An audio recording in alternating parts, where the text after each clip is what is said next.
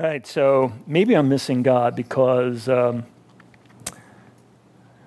last week, Kevin Rogers at Covenant Life Church preached on living hope. 1 Peter 1, 3-5. And as a matter of fact, he's preaching at Matt Maka's church this week in Mount Airy on living hope. And next week, it's living hope. So God seems to be speaking living hope, so maybe I'm in the wrong place. No, that's just very encouraging, just the way that God's moving in different places. But I will use that as a segue to say, let's pray. Father God, we thank you. You are the same yesterday, today, and forever. Thank you for already speaking this morning. Thank you for the voice of your Spirit.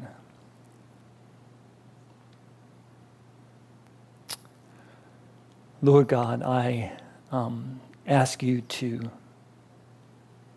not only give us ears to hear, but help me to constrain my tongue where it should be constrained. Guard my words, Lord God. Have mercy on these people who are so precious to you, Lord.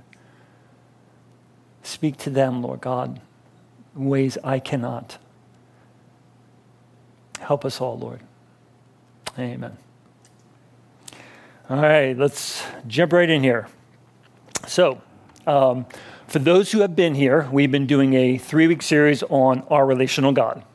For those who weren't here, a little bit of a catch-up. The first week, we focused on God's relational pursuit. When Adam and Eve disobeyed, they did not just bring death into the world, they left God. The history of mankind, therefore, is a history of a broken relationship. So when God cried out in the garden thousands of years ago, "Where are you, Ayeka?" Or more precisely, "Where have you gone?" It was a start of a long-term pursuit to bring us back to him, which he did through Jesus. So if you are a Christian believer, you are here only because God personally called you. If he did not call you, you are not. So the sharp point on that truth is, if I walk away from him. If I disobey him. If I love something or someone more, it's more than him. So it's a relation that just want to bring that forward in our mind. So then from there, last week we talked about God's relational strategy. So in juxtaposition to so many other religions, if you think of Islam, Confucius, Buddha, where somebody had a revelation, went about sharing their revelation, and started gaining a following, God didn't do that. He called a man. He called Abraham. And he said, "Out of you, I will make a great nation." So right from the beginning, God's not calling a following, he's calling a family. So we talked about that, how God called the Jews, and from this nation, the seed, Jesus, the reconciler of God and man, would come. And here's the amazing thing. We picked up in Ephesians 2 and 3 that Jesus did not just reconcile us to God, he reconciled us to us. He came to bring us into relationship with each other. Here, there is not Greek and Jew, circumcised and uncircumcised, barbarian, Scythian, slave, free, but Christ is all and in all. The Bible makes a big deal about the people of God, the family of God. So when the news that God did away with the Jewish theocracy to start an entirely new entity called the church, for us, especially who are not Jewish, we should get real excited because God had chosen a family. And if you weren't Jewish, you were out. And God changed the rules and made it all in faith in Jesus, Jew and Gentile, Greek, barbarian, all together. But we concluded last week's message with this harsh reality. And the harsh reality is many of us don't experience a lot of joy in relationship, and especially relationship with our brothers and sisters. And we also ended with a prayer. And the prayer was John 17. Jesus' prayer. Father, may they be one. Okay, one's great. Even as we are one. Wait a second. Okay, the indivisible unity of the Trinity. Even as we are one. May they be one. Lord, I'm just praying for no church split. I mean, you're going a little bit beyond me. That's Jesus' prayer. But in life here today, between the already and the not yet, this is what we're experiencing, is that Jesus' prayer, this is where we're going. And this is my experience. And so in one sense, we may have stopped a little bit short last week because both those messages beg for something else. All right, now what? Well, that's where we go. Paul's not going to leave us either. We got Ephesians 4-6 and finish up the book today. So before I do, I mentioned last week that this was our second battlefield. The first is our relationship with God. Satan seeks to break up that relationship. The second battlefield is Satan seeks to break up a relationship with us, my spouse, my friend, my church. So Paul seems to be aware of this because before he starts chapter 4, he finishes chapter 3 with a prayer. And Albert already went over this, but let's read this together. And as we read it, check out the themes that we just covered. That God brought us to himself and that God brought us into family. Verse 14. For this reason, I bow my knees before the Father, key word, from whom every family in heaven and on earth is named, that according to the riches of his glory, he may grant you to be strengthened with power through his Spirit in your inner being, personal relationship, so that Christ may dwell in your hearts through faith, that you, being rooted and grounded in love, it's relational, may have strength to comprehend with all the saints, we're a family, what is the breadth and length and height and depth, and to know what? The love of Christ that surpasses knowledge, that you may be filled with all the fullness of God. Verse 20. Now to him who is able to do far more abundantly than all we ask or think, according to the power at work within us, to him be, catch this, glory in the church and in Christ Jesus throughout all generations. I love those words in verse 20 and have often prayed them over others. He is able to do far more abundantly than what I could ask or think. I think of the Star Wars line. I don't know, I got a pretty good imagination. I can think a lot, He can do above what I can ask or think. I find it interesting that huge, wonderful promise, more than we can ask or think, is here in this section about the church bringing God glory. So even in Paul's prayer, there is something of, hey, what we're talking about right now is big and seems almost insurpassable. Take heart. Jesus has prayed for it, and Jesus is going to be glorified. So, Paul, having spent the first half of the letter sharing who we are, sends second half of his letter saying what we should do, or what does this new family of God look like? Now, check out the first 3 verses of chapter 4. We will have the scriptures on the screen too. If you want, I think it's also good to follow along in your Bible. It's like, okay, yeah, Steve's not making this up. It is right there. But the first 3 verses of chapter 4, to me, it almost sounds like a thesis statement for the next 3 chapters. I, therefore, a prisoner for the Lord, urge you to walk in a manner worthy of the calling to which you have been called. What calling?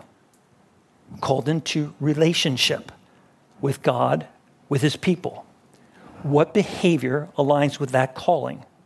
Verse 2, with all humility and gentleness, with patience, bearing with one another in love, eager to maintain the unity of the Spirit in the bond of peace. All right, now what I want you to do is keep your finger in Ephesians. I'm going to do a brief scan through Ephesians to just say how much of the instruction that Paul's going to give in these 3 chapters is relational. That's where we're going to go. All right, so we're going to go right to verses 8 to 12. Paul speaks about the gifts that God gives in the form of people. He gave apostles, prophets, evangelists, shepherds, and teachers. So Albert is a gift from God to us. To what end? Verse 13.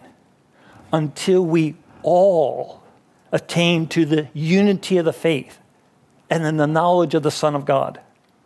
How is that going to happen? Verse 15. Rather, speaking the truth in love, we are to grow up into every way into him who is the head, into Christ, from whom the whole body, joined and held together by every joint, i.e. every relationship, with which it is equipped when each part is working properly, makes the body grow so that it builds itself up in love. All right? That's 4:15 and 16. Keep moving.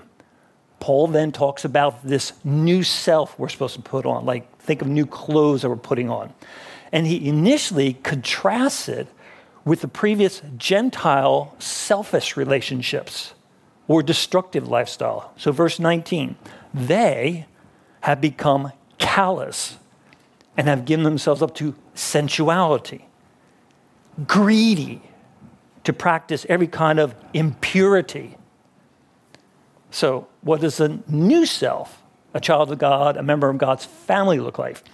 Well, verses 25 to 32, Paul's going to give 6 examples of what this lifestyle looks like, and they're all relational. Verse 25, therefore, having put away falsehood, let each one of you speak the truth with his neighbor, for we are members of one another.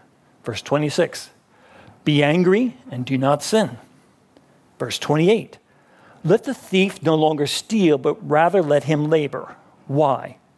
So that he may have something to share with anyone in need. Verse 29, let no corrupting talk come out of your mouths, but only as good for building up, relationship building, as fits the occasion, that it may give grace to those who hear. Verse 31, let all bitterness, wrath, anger, clamor, slander be put away from you, along with all malice. And verse 32, be kind to one another, tenderhearted, forgiving one another, as God in Christ forgave you. Now, that's a mouthful. Paul seems to sum that up now in chapter 5, verses 1 and 2. In being imitators of God and walk in love as Christ loved us. How selflessly laying down his life for us. And then by contrast, Paul lists some of the examples of the selfish activities they should not be part of. Verse 3, no sexual immorality, impurity, or covetousness. I want, I need. Verse 4, no filthiness, foolish talk, crude joking, which really are selfish, but rather thanksgiving. Not walking in darkness, hidden sin, but walking in the light, verse 8. And the verse 18, not getting drunk, but being filled with the Spirit. Now, Paul goes on to share that regularly filled with the Holy Spirit should lead to, verses 19 and 20, singing songs to one another. Did anybody sing a song to you yet this morning? Okay. Singing to God. That we definitely did. Giving thanks to God. Submitting to one another. Wow. That Holy Spirit stuff must be pretty high octane proof. I mean, take some of that, all of a sudden I'm now singing to you, and I'm singing to God. I'm giving thanks to God. That's pretty wild. So a brief aside here. I've always had a little bit of a struggle with this. Addressing one another in psalms, hymns, and spiritual songs. Like, does that mean I'm supposed to walk up to you and start singing Psalm 1 to you? So I looked at the cross references, the little letter that's there by the verse.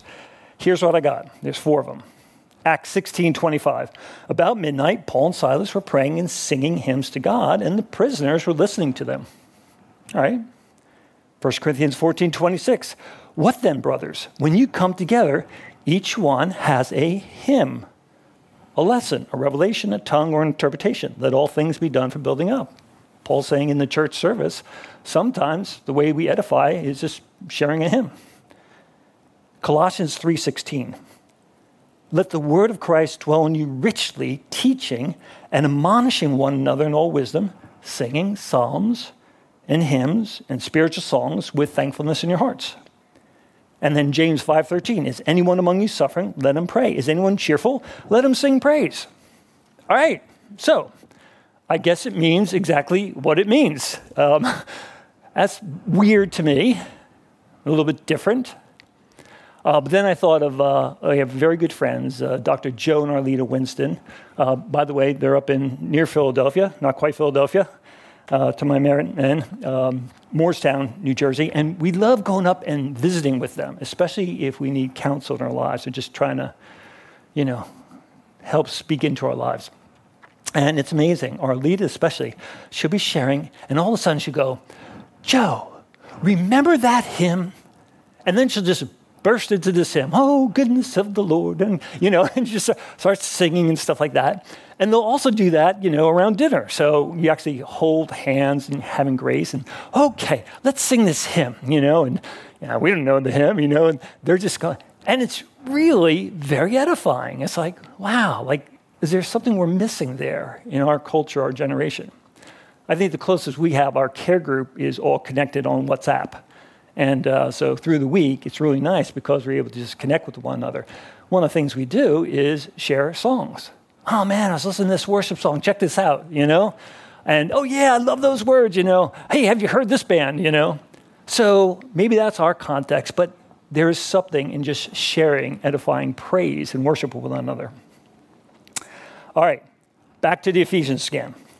Finally, Paul's going to list 3 relational categories and what relational harmony will look like for each. Verses 22-23, the whole section of wives and husbands, that's relationship, right? Chapter 6, verses 1-4, children and parents, all relational. And then chapter 6, 5-9, servants and masters. Work is very relational. Actually, I was a manager at Pepperidge Farm for a long time. I was amazed at how much of my time was not in trying to sell Pepperidge Farm bread as it was in trying to get employees to get along with each other. It's true. Essentially, all Paul's exhortations concern relationships. So here's what I'm hearing Paul saying. 1, we serve a relational God. 2, we've been brought into a relational family of faith.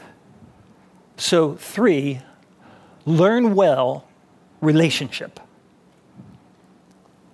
Learn, I think, is a key word. If you jump back to Ephesians 4:15, it says we are to grow up in every way into him.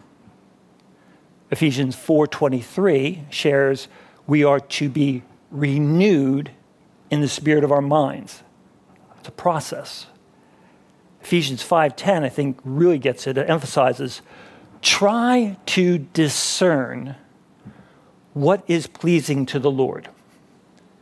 Now, I like what the ESV Notes shares in reference to this verse.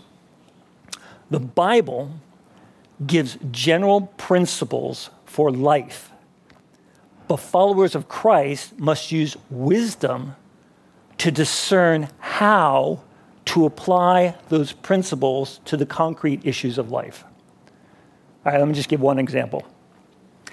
It says in Ephesians 4:32, be kind to one another, tenderhearted, forgiving one another, as God in Christ forgave you.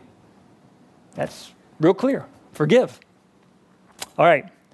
So my wife and I are working with a woman right now with a preteen son, and they have faced 10 years of abuse from a dad who is both an alcoholic and is suffering from PTSD.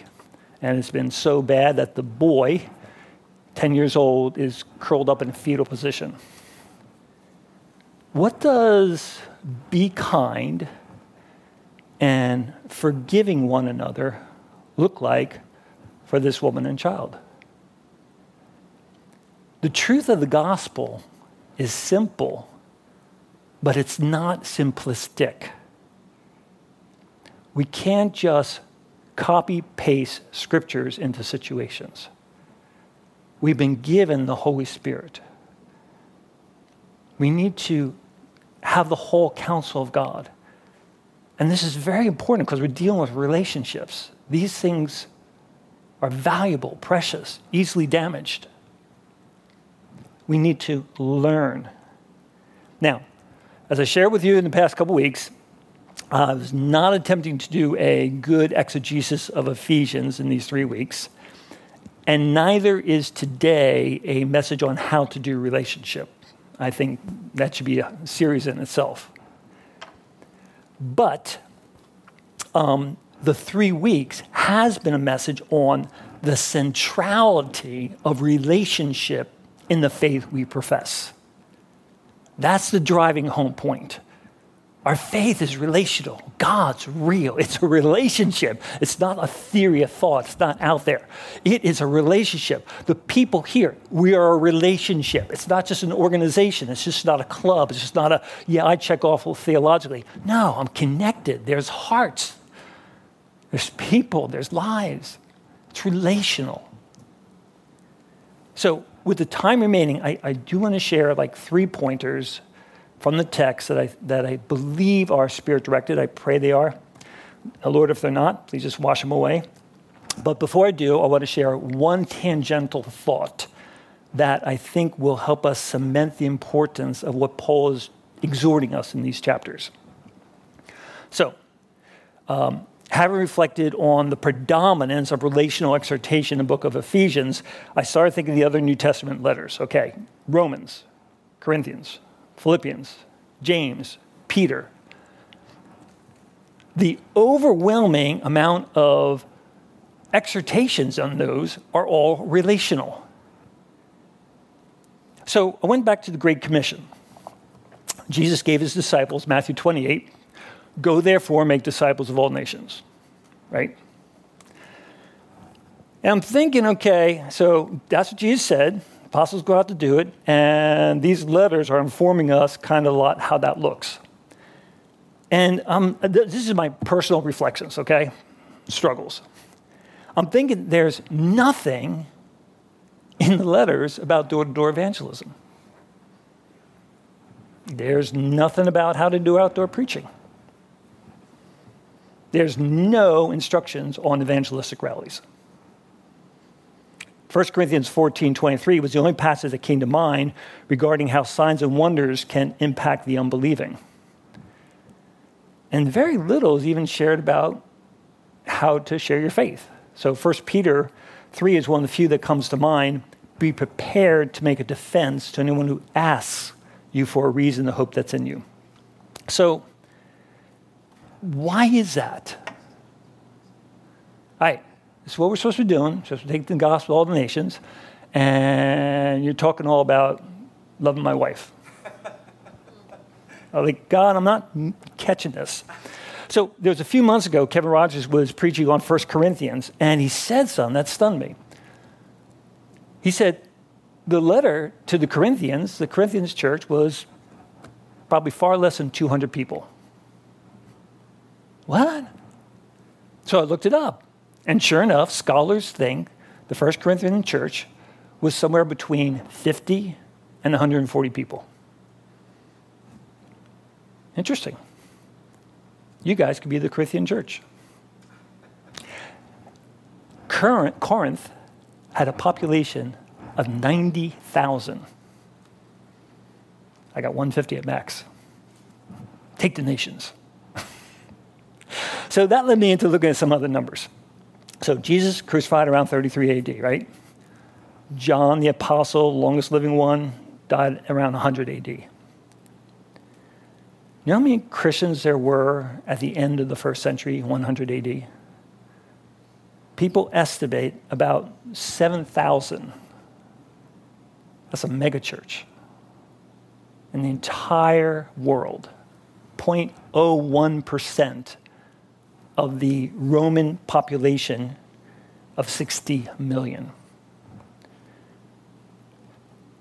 So I did a little bit more research, and generally it's agreed. Got 120 people in the upper room. Holy Spirit comes.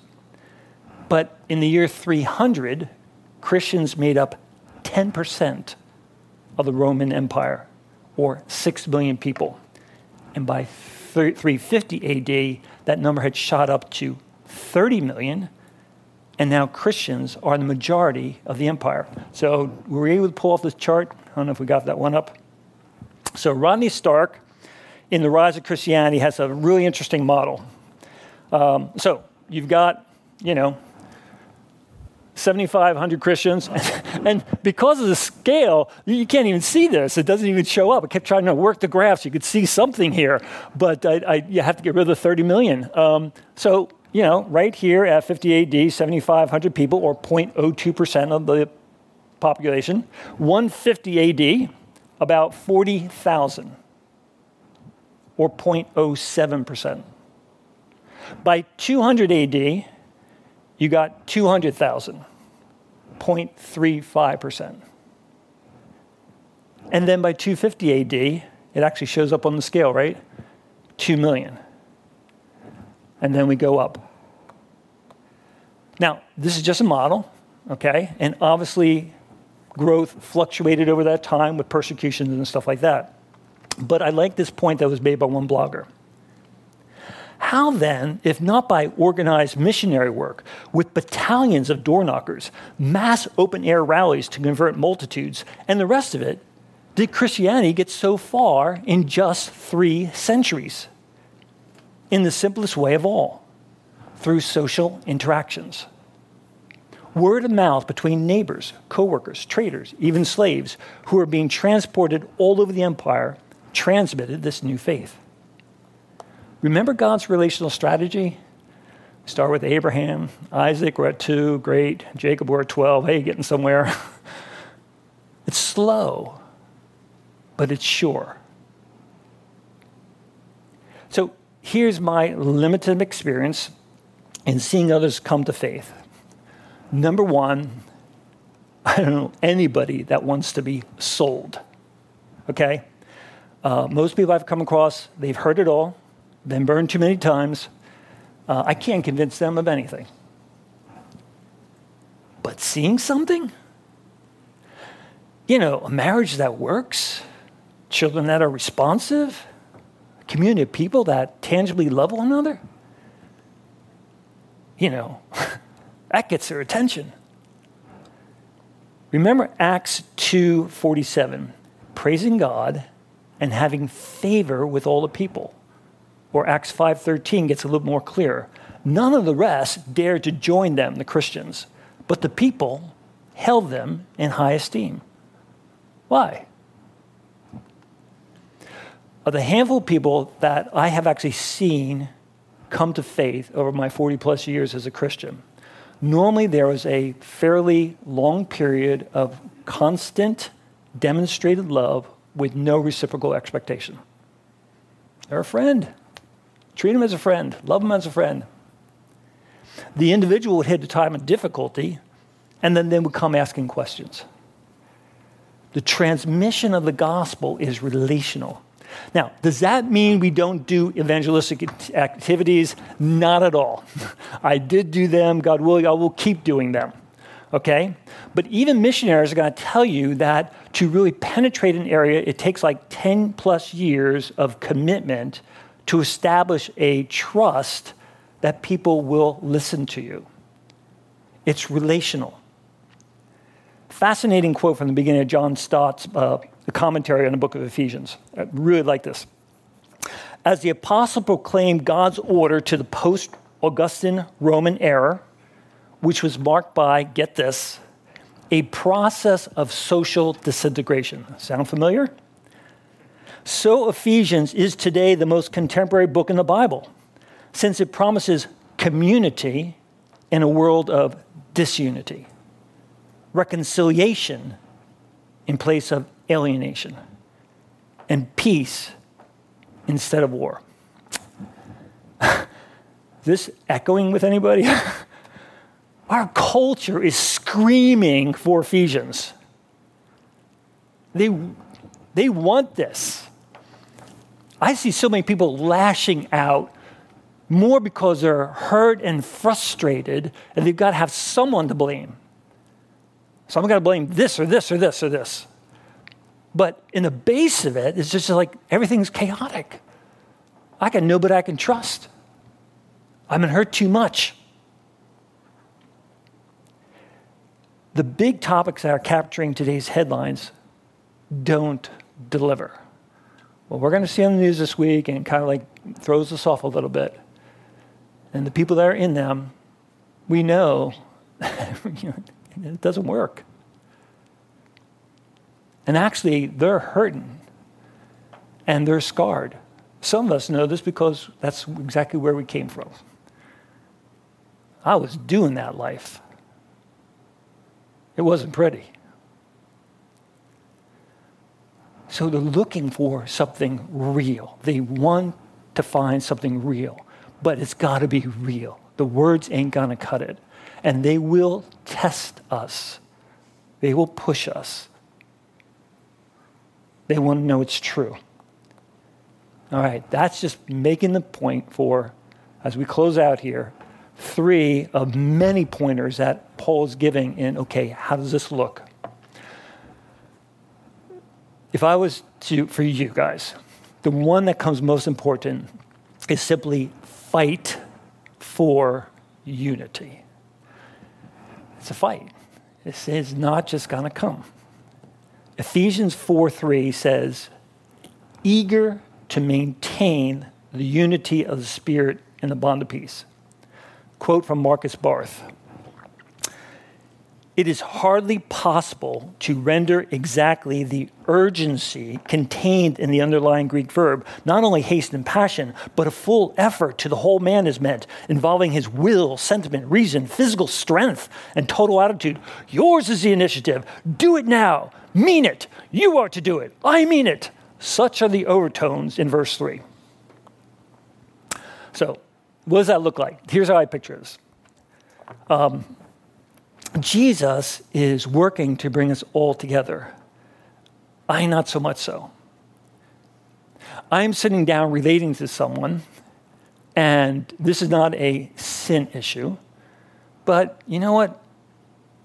I don't really want to be with them. Maybe because how they look, how they smell, what they believe in, what they think. And here's Jesus. And what's his disposition? He's all in. Tell me more. How'd that affect you? What do you think? He's engaged. And I'm like, I really like to talk to you. I got an appointment to get to. So, that's the distance. That's where I am. And that's where Jesus is at. And this is what the Holy Spirit is doing. He's bringing us to be more like Jesus. Now, there's a wisdom in doing this. Like there's a wisdom in doing everything. But in the process, the point is, how do I lean forward? How do I engage? So it's not simplistic, but I don't want to too quickly excuse myself from Romans 12:18. Which says, if possible, so far as it depends on you, live peaceably with all. All right, now, that is mapping onto all of us differently. Okay, this is church members, this is spouse, this is friends, this is family that I've spoke to in 10 years. This is 100 different scenarios. All right, and the way to get there is not simplistic. Oh, just forgive them and everything's fine. No. There's wisdom in this. But there is effort that has to be meant. And a lot of it just got to start with a driving into God. We'll pick that up a little bit more. Now, what I find interesting is, and Albert pointed this out, this whole instructional area on relationship is bracketed by 2 prayers. We prayed the first one. The last one's an exhortation of prayer, the very famous whole armor of God. Paul's finishing this up and saying, listen, guys, put on the whole armor that you may stand against the schemes of the devil. What's he talking about? He's talking about relationships. This is people. What are the schemes of the devil? Hello, schemes of the devil. On my vacation, at dinner time, my date night. For we do not wrestle against flesh and blood, but against the rulers, against the authorities, against the cosmic powers over this present darkness, against the spiritual force of evil in the heavenly places. All right, so our family laughs about this one interaction. My son is there in the kitchen, and he's saying, have you ever stood on the edge of a cliff, and there's something in you that's saying, jump? And Yvonne just says, demons, Chad, demons. It's real. The spiritual warfare just comes out in our normal life. It's very present. Sin and Satan want to rip us apart. Don't ever get that out of your head. They want to separate us from God, and they want to separate us from each other. That's our warfare. Point 2. The last 2 are quicker. Listen to hear. Ephesians 4:15 says, rather speaking the truth in love, we are to grow up in every way into him who is the head, into Christ. So here Paul is just giving us a map, okay? What does Christianity look like? What's this life look like? This is what it looks like. Speaking the truth in love, we are to grow up into Jesus. Okay, that's where we're going. Now, I read that speaking the truth in love is not the best rendering of Paul's expression, because the Greek verb makes no reference to speech. Literally, it means truthing in love, and includes the notions of living and doing the truth. So I was a little bit unclear, so I hit the cross-reference, hit the A again in my Bible. 1 John 3:18 is what comes up. Little children, let us not love in word or talk, but in deed and in truth. Here's the point. People don't need our mouth as much as they need our ears. We have 2 of them and 1 of these. You think they at least get twice the time. 2 resources that I think either one can change your life. One is Side by Side by Ed Welch. And the other, do you have the pictures? I just have the cover pictures of them. Side by Side by Ed Welch. And the other is The Listening Life by Adam McHugh. Either one of these, you just read them. And it's revelation after revelation after revelation, like, oh, Lord, help me get this. Another book just on relationship in general. This is about the importance of listening in a relationship, but Relationships by Ed Welch is a classic CCF material. These guys are, Tripp and Lane are 30-year biblical counselors. I think they've seen a little about relational conflict, so another good resource. But if we're going to do relationship at all, we've got to learn to listen. Last one, press into God. Ephesians 5:1-2. Therefore, be imitators of God as beloved children, and walk in love as Christ loved us and gave himself up for us. I think this passage now brings us full circle. We started the series reviewing a relationship with our Creator that we walked away from, that we rebelled against. There's a disobedience factor. Life, hope, joy were extinguished in that disobedience, and the inconceivable happened. God actually said, I'm going to fix this. It was done. It was over. It's like, no, it's not over. And went and sent his Son to bridge that gap and actually bring us back to him. Having been brought back to him, we still have to learn relationship. We are growing up into him who is the head, even Christ. Listen, every day that you and I wake up, God has an agenda. You wake up, you say, oh, what am I going to do today? I want to do, And before we were awake, God's already has an agenda. I got a day for you. And you know what it is? I'm going to make you more like Jesus. Romans 8:29. For those whom he foreknew, he also predestined to be conformed into the image of Christ. That's where he's taking us. So even before you get out of bed, you got a plan for your day. He's got a plan for your day. And you know what? He's going to use all of life to do that. Circumstances, situations, and above all, people. People. It's what he uses. A long time ago, I heard a message by R.C. Sproul. It was on the sovereignty of God. And he made this statement that really struck me. And R.C. Sproul says, there is not a maverick molecule in the universe. And actually, our greatest fear would be that there is even one molecule that is not under the total control of God, because there's one molecule that's out there that's random, that could do destruction at any time in any place. That's fear. There's not a maverick molecule in the universe.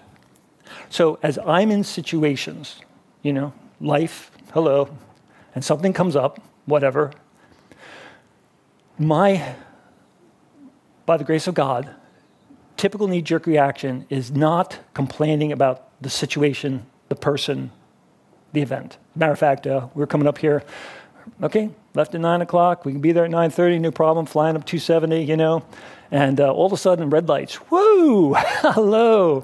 And sure, I usually hit the GPS beforehand just to make sure, and everything is stopped dead.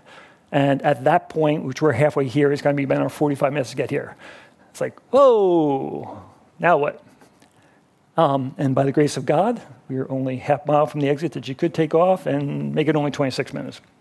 That's a silly, small example. The point of it is, when those things happen, what do we focus on? Do we focus on the thing, the person, the event? This person did that to me. This thing happened. You did this. Or is there some aspect of us that we're sitting there going, okay, God, you have me here right now.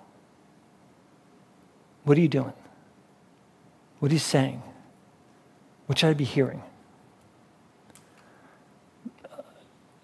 It drives us to God. And that's where we want to be. So as we're hitting these things, these are awesome opportunities to pull close to God, knowing he controls the days of our life. I'm talking about the whole realm of it. I've just been diagnosed with terminal cancer, say. That happens. A lot of us. And God's sovereign over that. And I've got to struggle with that. But it's got to drive me to him, not away from him. It's got to drive me to other people. But if we have that concept, it helps us in all our interactions. What's going on? Like, there is this thing in the person that needs to be fixed. We can see that, right? But there's probably something in me. There is something in me. It doesn't bother Jesus. He's with the same person. He's fine. I'm flipping out. What's the difference? That's where God's getting us at. So, if you take any small child in a terrifying situation, she's wrapped up in her father's arms. She's not comforted by her dad giving her a download of this is what's happening, blah, blah, blah, blah. She's comforted being in his arms and him in control. Our knowledge is not going to be our satisfaction. Our assurance is going to bring us peace. So in reviewing the book of Ephesians, we saw that he called us to himself and to the family, and now he's calling us to obedience. And I would be leaving you in a worse condition if we just stopped here and I didn't give you time for you to interact with God. If the Word of God has just highlighted, and I trust the Holy Spirit is speaking. So for you, a million things. I can't tell you who, what, why, when, where this applies to you. But I think you already know. And the Holy Spirit speaks to us. And I want to give us time because he does this because His grace. He does this because He's trying to bring us forward. He does this because we're His children. He's trying to bring us out and bring us in. So let's just take a minute and just reflect. For those who journal, I think if you actually wrote that down on a piece of paper, that may help. Just going to take 2 minutes of silence here. What does faith and obedience and relationship look like for you?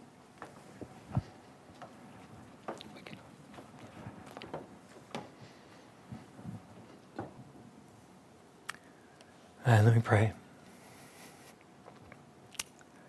Father, thank you. We were dead in our trespasses and sins, and you made us alive. We're dead. You made us alive. We're alive right now. And we have a relationship with you, God. Why? How? And we have a family, Lord God. But there's promises, Lord God. There's so much more you have yet to do. So much more we have yet to see and experience. You're doing something amazing, Lord God, far beyond all we can ask or think, Lord God. We will not be able to say, yeah, I saw this. But Father, you give us days. Each day is a little segment, and today has enough troubles of its own. So all we need to know is today. Tomorrow we'll need tomorrow, but today we need today. What today, here and now, are you saying? Faith comes by hearing, and hearing the voice of Christ. Lord, you're speaking that to us. There's grace for us to respond. We trust you for that. Help me to trust you and obey. Thank you, Lord. Thank you that you're good. Thank you that you're great. All right, I'm going to send you away with an assignment. Since we are a family, let me exhort you to share what God spoke to you with some member of the family. Okay? Because it's in community that we're going to grow. So I think if you can find someone to say, hey, just so you know, this is what God's speaking to me. Just want you to know.